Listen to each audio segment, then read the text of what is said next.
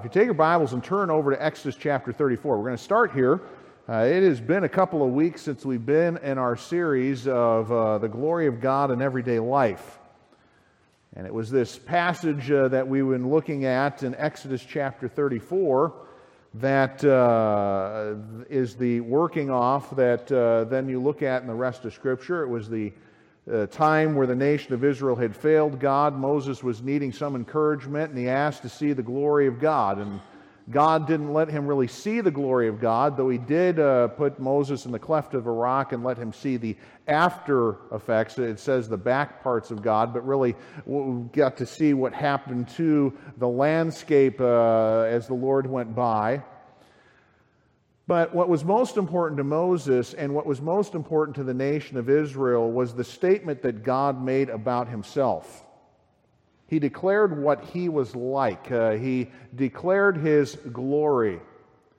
And this became a theme as we've worked through different passages in the Old Testament. We'll even work through one in the New Testament that has a theme here that comes from the statement of the Lord. But it's a statement that we ought to grab onto. There are certain things about the character of God that we just ought to have in our soul, that in good times and in bad times, and even in times where, we can't really categorize it, you do know things about your God and have statements locked into your mind and ones that you can meditate on in the darkest of nights, that having a passage like this memorized is something that we ought to have. And so we as a church have been trying to go through this and just memorize this statement that God made about himself so that you have this to hold on to, but then as we go to other passages and look how it was used in normal circumstances, we can then realize how to take the character of God and apply it to our lives. And so this statement that God made, you find it halfway through verse number 6 and goes right down to verse number 7. And we'll go ahead and just quote through this here this evening if you can. Great. If not, read through this and trust that you're working on this on your own. It's a nice short passage, but it is deep in theology of what God is like. So we'll start off middle of verse 6. The Lord God, merciful and gracious, long-suffering, and abundant in goodness and truth, keeping mercy for thousands, forgiving iniquity and transgression and sin, and will by no means clear the guilty, visiting the iniquity of the fathers upon the children's children unto the third and fourth generation. And you look at that, and really the first part is the good part, but the last part is a reminder not to take the grace of God lightly. Sometimes we can go, well, God's forgiving, He's compassionate, I can do what I want, and we're reminded of the fact that God does judge sin, that He is not going to hold off from that, and so we shouldn't take casually what we have learned here. But I want us now to turn to Psalm 145. We've gone through 3 Psalms, Psalm 86, Psalm 103, and now this Psalm of David, 145.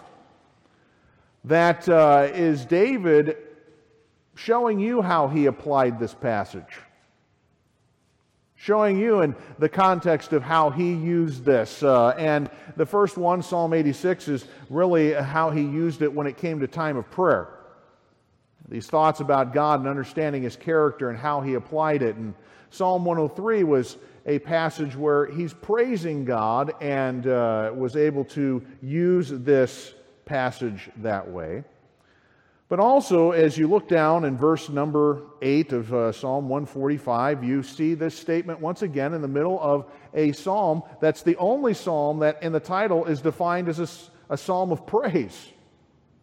You look at all the titlings you go throughout, this is the only one that is called a psalm of praise out of the 150 psalms that are there. But you look at verse 8, here's that statement. The Lord is gracious, full of compassion, slow to anger, and of great mercy.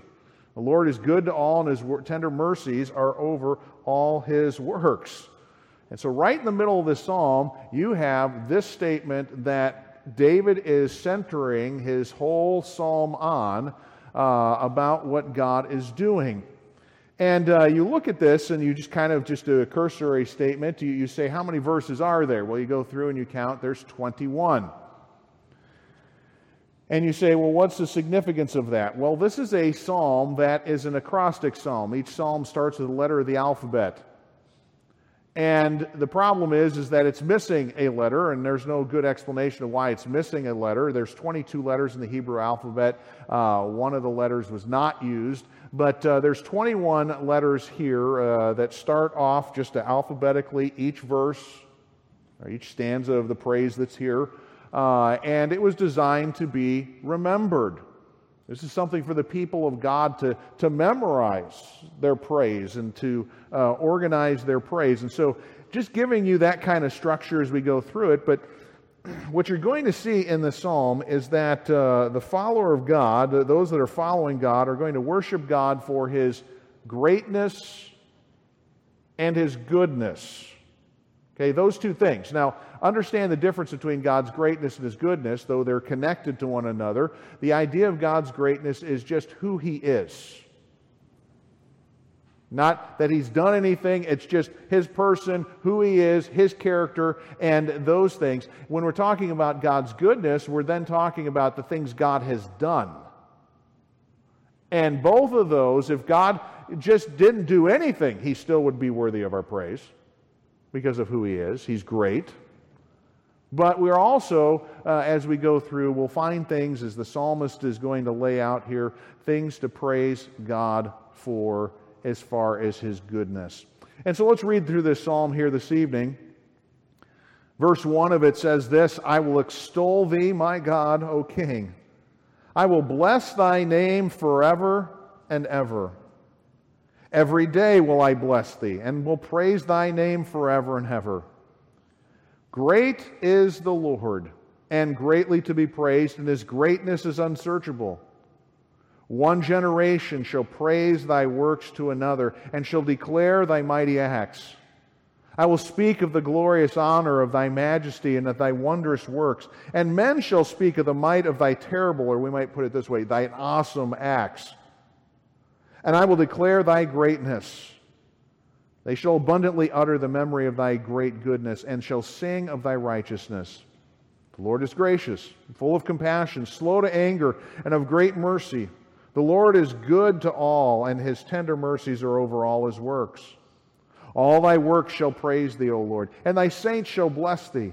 They shall speak of the glory of Thy kingdom, and talk of Thy power, to make known to the sons of men His mighty acts and the glorious majesty of His kingdom. Thy kingdom is an everlasting kingdom, and Thy dominion endureth throughout all generations.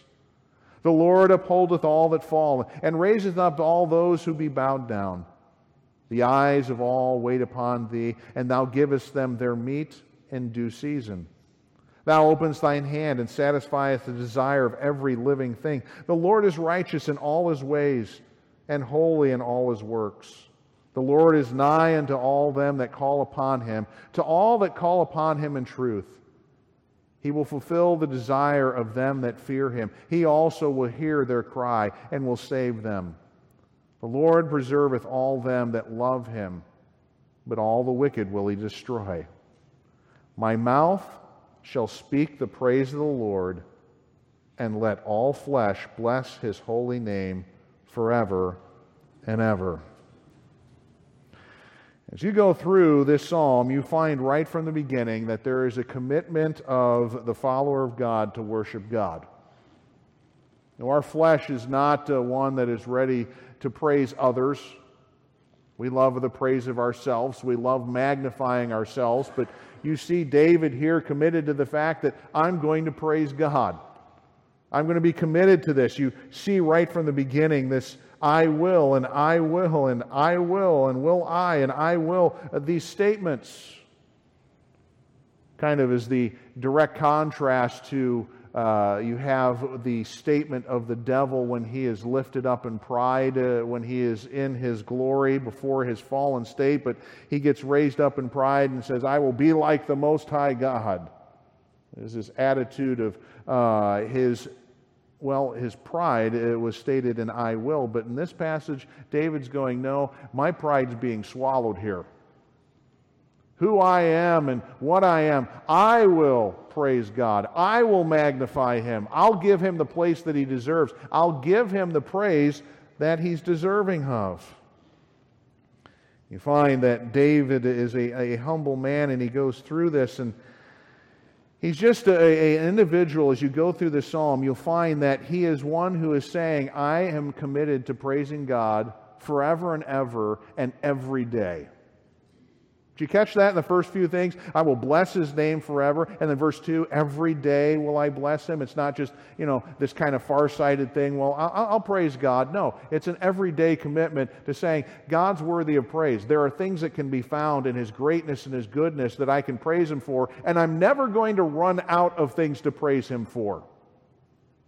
There's not going to come an occasion when you're in glory of heaven going, I've kind of run out of things here to praise God for. Who he is and what he's done. That's not going to be the case. For him, one generation shall praise thy works to another and shall declare thy mighty acts. There's this idea of just passing this praise off. If I die, I ought to have it in that I have done such in my life that generations following me, they'll praise God and they'll carry that praise on of who God is. I was kind of reminded of this yesterday where we had yesterday and today, couldn't go to it, but you had a church that celebrated 100 years of preaching the gospel. You realize how rare that is to have that type of thing go on, where you have a church that has been preaching the gospel for 100 years and all the bad things that could derail something like that, but God in his goodness takes care.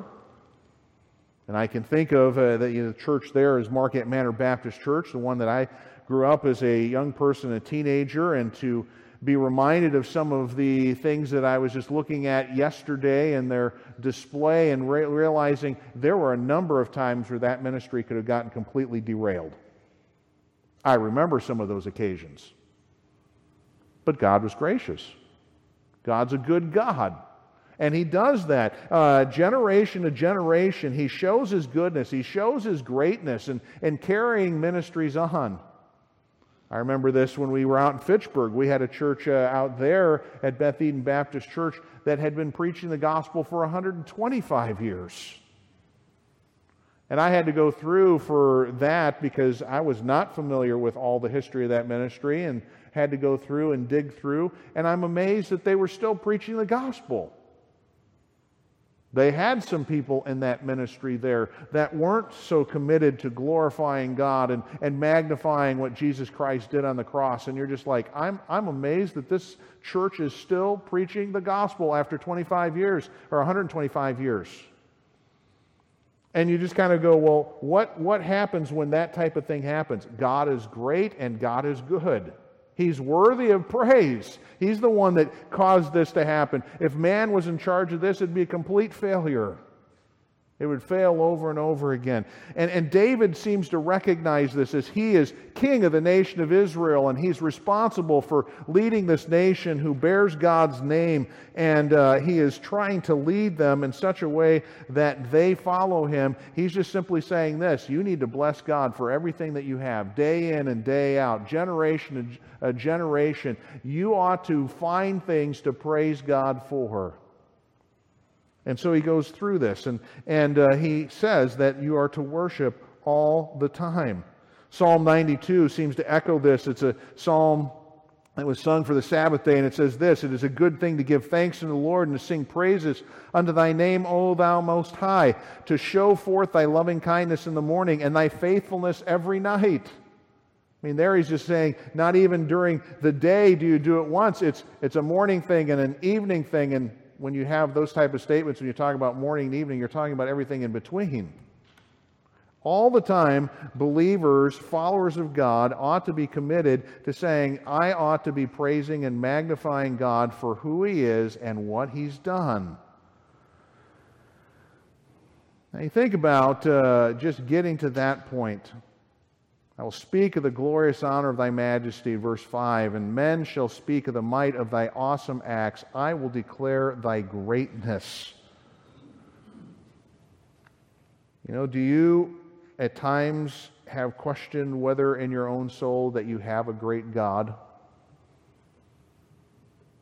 You realize at times there's an individual that's out there and he's got people working for him by the name of the devil who's questioning the greatness of your God all the time. I mean, he's been doing it since the beginning. You can read the first story where he goes to tempt mankind and really questions the fact of, is God really as righteous as he says he is? Would he judge sin? Is he really that great that he would do that? And is God really truly good? Because in his case, that case in Genesis chapter 3, he's there in the garden, he's saying to the individuals there, would God really truly withhold fruit from you? One tree, really? Would he do that? Is God really good? He's doing that because he's withholding good from you. You know, this is a battle for our own souls, a time in and time out, day in and day out. We've got to just kind of remind ourselves, I am going to praise God. And you say, well, how does that happen? How do I remind myself of the things that God has done? Well, it's remembering what he has said. The going through of Scripture reminds you of all the things that the devil would love you to forget and to question. Because as you go through and you get to this point in this psalm, all of a sudden he's quoting Scripture. That's what David is doing. He gets to this point in verse number 8 and verse number 9 where he's been talking about the goodness of God and the greatness of God. And then he just simply says, and here, I've reminded myself, this is what my God is like. He's a God who is one that is gracious. You say, what does that mean? He's one who gives good gifts to those that don't deserve it. He's given good gifts to me that I don't deserve. That he's full of compassion. The idea of that he's full of compassion is that he's moved. His whole character is that he's moved towards you, not away from you. I mean, he's not moved away from you and saying, in this sense that, oh, look at that individual down there. They're so horrible, they're so rotten. No, God has moved in his own soul to do something for individuals like that. He's full of compassion. He's slow to anger. That phrase we'll look at more detail of what it means as it's played out in the history of the nation of Israel, that God is long-suffering. But the idea there is God is long of nostril. You know, what do you mean the long of nostril? Does that mean they have a longer nose than most people? It means this, that he's holding his breath longer before responding. Most of us we would call short-fused. We're individuals that immediately respond to something that happens, and we are ready to voice our opinion and our anger and our frustration and our wrath. God is not like that. It's of his mercies that we are not consumed. His mercies fail not, as you consider what the Scripture says. I mean, you look at this and you go, he's of great mercy. The idea of great, it's abundant, it's greater than all of our sin. God's a great God. The Lord is good to all. His tender mercies are over all his works. There's not a place on this globe that escapes the mercy and the kindness and the graciousness of God. It's because God is everywhere. He's not absent from anything, and he's there with us. And so David, he is committed to worshiping God, and what reminds him of this is as he considers what God has said about himself, and he reviews this in the Word of God. Time and time again, he would meditate on what God was like.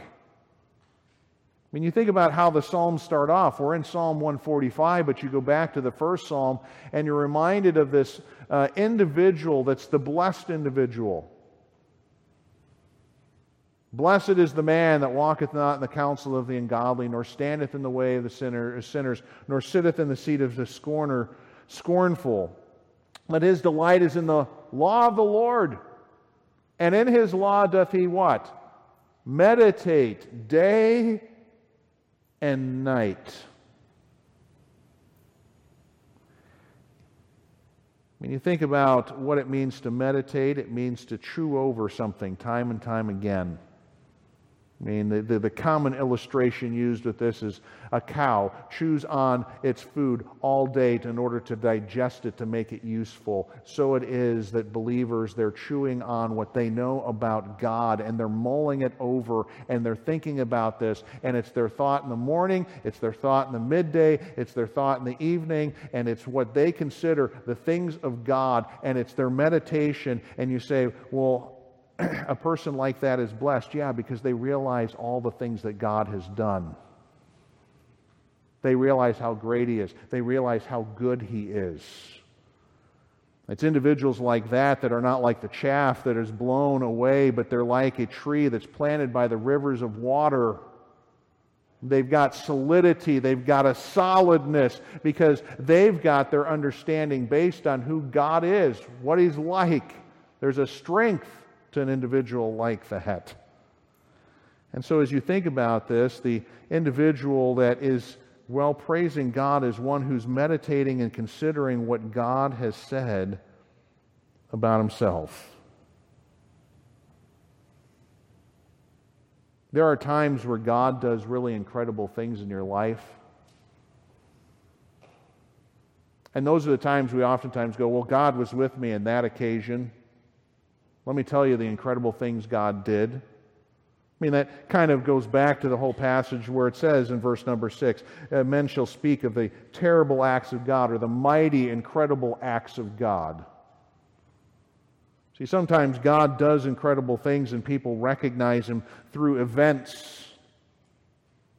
I mean, I think of the story of Rahab and this one who you would think would have no connection to God, but she had heard about the nation of Israel and how the Red Sea had parted so many years before, and she had seen what the nation of Israel had done through the power of their God to the nations that were on the other side of the river. And she understood this, and she made this statement, "For we have heard now how the Lord dried up the water of the Red Sea for you when you came out of Egypt, what you did to the king of the Amorites that were on the other side of Sihon, or the other side of Jordan, Sihon and Og, whom ye utterly destroyed. And as soon as we heard these things, our heart did melt, neither did there remain any courage in any man because of you. For the Lord your God, He is God in heaven above and in earth beneath." I mean, sometimes God does work through events, and people are moved by events, and they go, this God is a God. But more often than not, people are going to be changed by what normal practice? Just considering what's written in the Word of God. We shouldn't be looking for just mere events to go, okay, my God's a great God. No, you find confirmation time and time again, meditating on the Word of God. And then you do see some of those incredible things out in our world that God does. The incredible things that He does for us personally. And you're reminded of the fact, yes, we have a great God, but it's based on what you already know and consider and have meditated about Him. You think about this, that God's greatness and goodness is able to affect anyone. Because as you look at this passage, it says in verse number 11, "They shall speak of the glory of thy kingdom and talk of thy power to make known to the sons of men His mighty acts and the glorious majesty of His kingdom. Thy kingdom is an everlasting kingdom, and thy dominion endureth through all generations." You know what name you ought to write next to that statement? A passage like that, when it's talking about individuals praising God, you ought to write down Nebuchadnezzar. Because Nebuchadnezzar, as you realize that his story is in the middle of the book of Daniel, which talks about the kingdom of God, what God is doing in this world, what He's looking to eventually establish here on this earth, and what He's doing in the kingdoms of men. And you have an individual there who is so prideful, one who is given to the glorification of himself and how wonderful and fantastic he is and he was. In fact, as you look through the story of Daniel, you'll find that in Daniel chapter 1 or Daniel chapter 2, there's this dream that Nebuchadnezzar has of a statue, and that statue, the top part of it made of gold, represented Nebuchadnezzar. And you see what happens in chapter 3. He doesn't get the message that God is great and that God is eventually going to rule over the earth. No, he makes a statue representing himself for everybody to worship because he's so great and incredible. You have the story of Daniel's friends in the fiery furnace, and they won't bow. But you get to Daniel chapter 4, and you find out there that all of what Daniel communicated about his God had impact on a man you would never think it would have impact on. As you get to Daniel chapter 4, and you have this occasion again where Nebuchadnezzar is warned that he is going to become a broken individual, that he is going to be broken down, and that he is going to, be like a wild beast. And he's looking at his health and everything he's done, and he's going, that's an impossible situation. And so there's an occasion where he goes out, he looks over the walls of his palace and looks at this city that was an incredible city by ancient standards, and he goes, look at this mighty Babylon that I have built. And from that point on, his mind was struck with madness, and all he could do was eat grass like a wild animal. But it gave him time to think. A lot of time to think, 7 years worth, about the things that he knew about God, that he had heard, that he had seen. And when you read Daniel 4, the book there is actually written by, or that chapter is written by Nebuchadnezzar. It's not written by Daniel. And it starts off this way. In verse 1 it says, Nebuchadnezzar the king, unto all the people, nations, languages that dwell in all the earth, peace be multiplied unto you. I thought it good to show the signs and wonders that the high God hath wrought toward me. How great are his signs, how mighty are his wonders. His kingdom is an everlasting kingdom, and his dominion is from generation to generation. Does it not sound like this passage? He's echoing what David had said years before, and Daniel, I'm sure, had communicated to him. And you get to the end of that passage where he recounts all the things that happened to him, how he was a broken individual and God brought him low, and he gets to the end, and he talks about the occasion where he was back in his right mind. And he ends the passage this way, and at the end of the days, I, Nebuchadnezzar, lifted up my eyes to heaven, and my understanding returned unto me, and I blessed the Most High. I praised and honored him that liveth forever, whose dominion is an everlasting dominion. His kingdom is from generation to generation, and all the inhabitants of the earth are reputed as nothing. If you know how great God is, you're not worried about the nations of the world and what they're possibly able to accomplish. Because really they're nothing in comparison to God. Nebuchadnezzar recognized this, and it says this about God, and God doeth according to his will in the army of heaven and amongst the inhabitants of the earth. None can stay his hand or say unto him, what doest thou? And he ends this with a command for everyone to praise this God of heaven. This is an amazing thing that God is working out his way in the kingdoms of men, that even the greatest of dictators and potentates that may rule in our world are individuals that are nothing in comparison to who God is. They're merely pawns on a chess table that God moves to accomplish his purposes. And sometimes those pieces actually figure out, yes, this God is great. This God is incredible. That he is like this. But God's not only worried about kings and individuals like that and his greatness and his goodness. No, he's also worried about the everyday individual. See, he kind of changes. Look at verse 13 where he's talking about the kingdoms of the world and that his kingdom is an everlasting kingdom. And then verse 14. The Lord upholdeth all that fall. He raises up those that be bowed down. These are ones that are crushed under a load that they can't carry themselves. They're individuals that are looking to God because they know they have nothing of themselves. I mean, that's what verse 15 says. The eyes of all wait upon thee, and thou givest them their meat in due season. Thou openest thine hand and satisfiest the desire of every living thing. We have a God that is concerned about you. Not just nations and kings. He's concerned about your situation. And if you're an individual who has been looking to God, you've seen time and time again that God takes care of you. I think it's Psalm 37 where it talks about the fact that God does not let the righteous beg bread. Psalmist there writes, it says, I've not seen this, that here you have these individuals that don't have what they need. No, God takes care of the needs that individuals have. And He does it throughout our life. From birth right on to death, God is there taking care of our needs, watching over us. And to think about this, He's taken care of our worst need, or I would say not our worst need, our greatest need. You go, what's that? Salvation.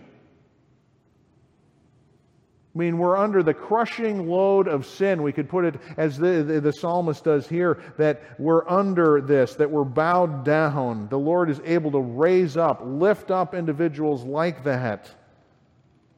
It's like what Psalm said, or what David said in Psalm 40, I waited patiently for the Lord. He inclined unto me and heard my cry. He brought me up also out of an horrible pit, out of the miry clay, and set my feet upon a rock, and established my going. He hath put a new song in my mouth, even praise unto our God. Many shall see it and fear, and shall trust in the Lord. I mean, God can take individuals who have been crushed by the burden of sin, and He can rescue them.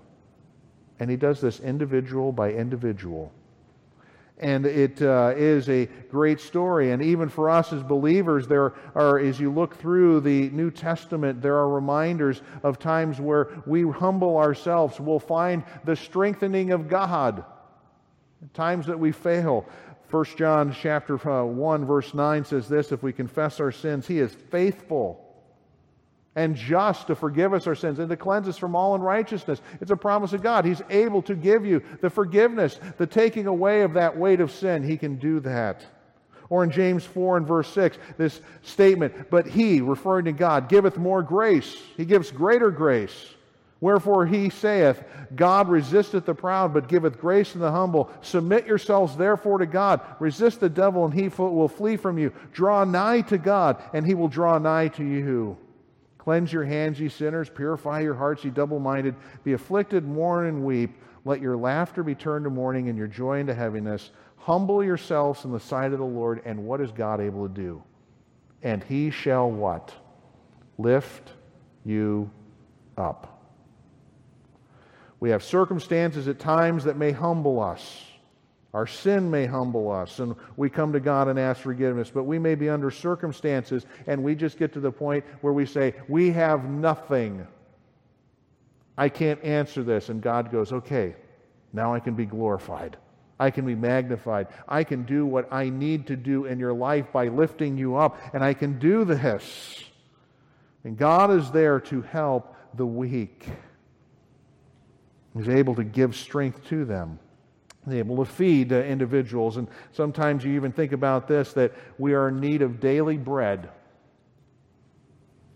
Think about inflation right now and everything that's going on with that, and you're kind of going, how are we going to make some of these bills match up and be able to be taken care of? But we think about a person who is going to the God who is the great God and the good God and asking for the daily bread. Does God take care of the daily bread?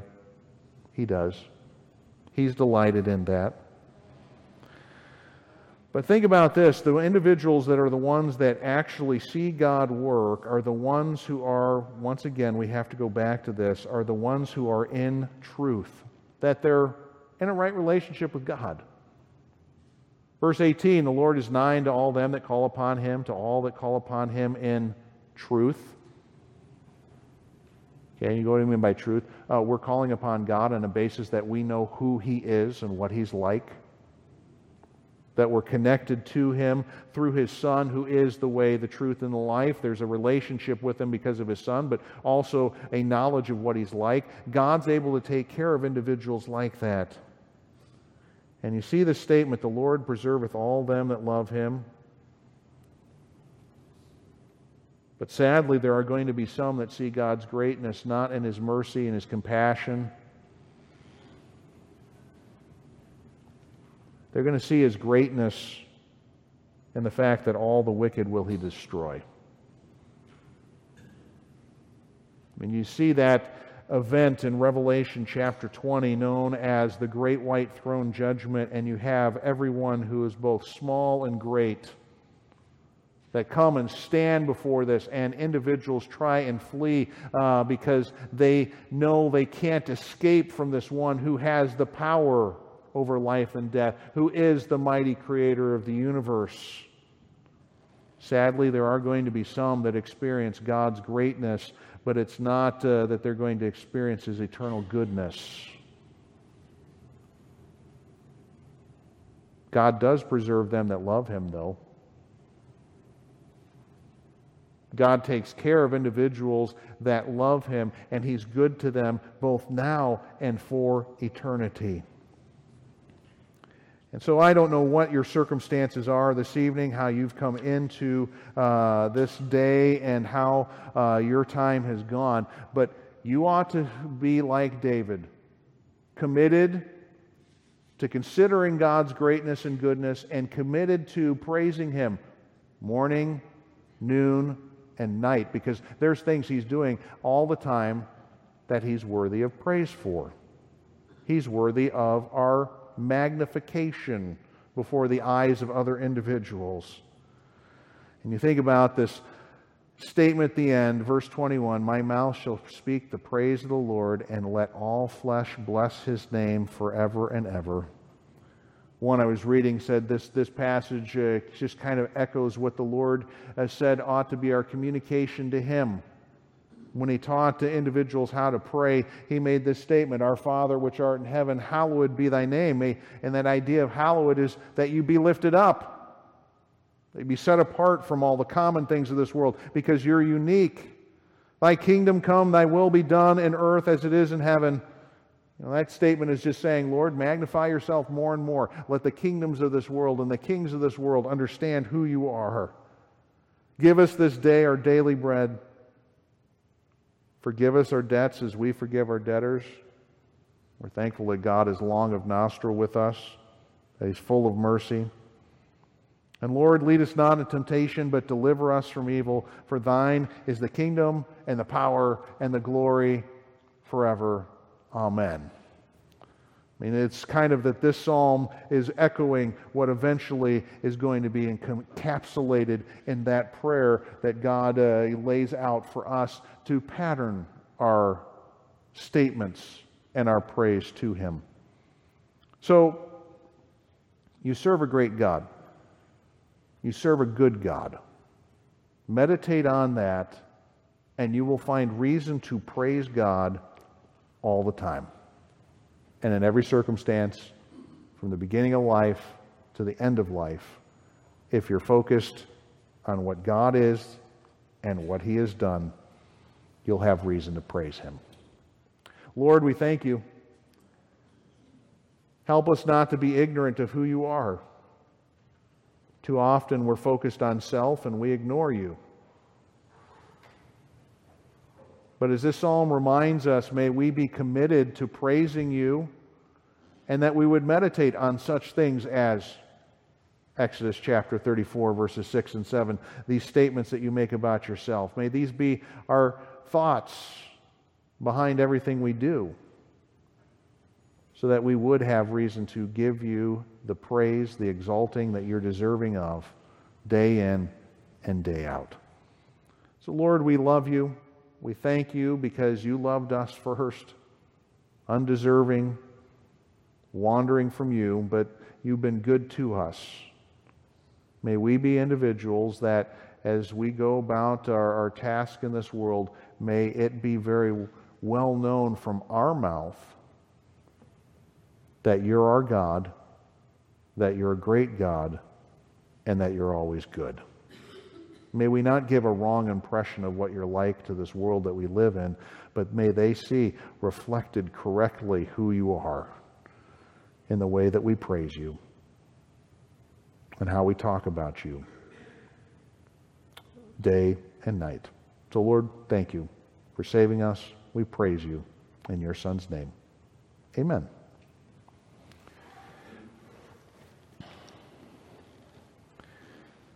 Hymn of closing this evening is hymn number 261.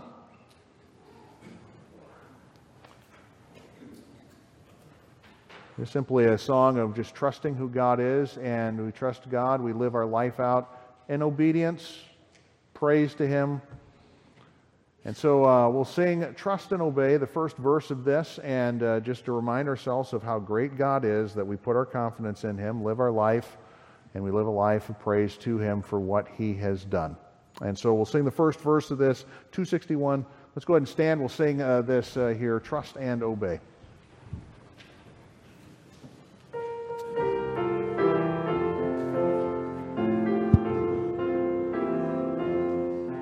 When we walk with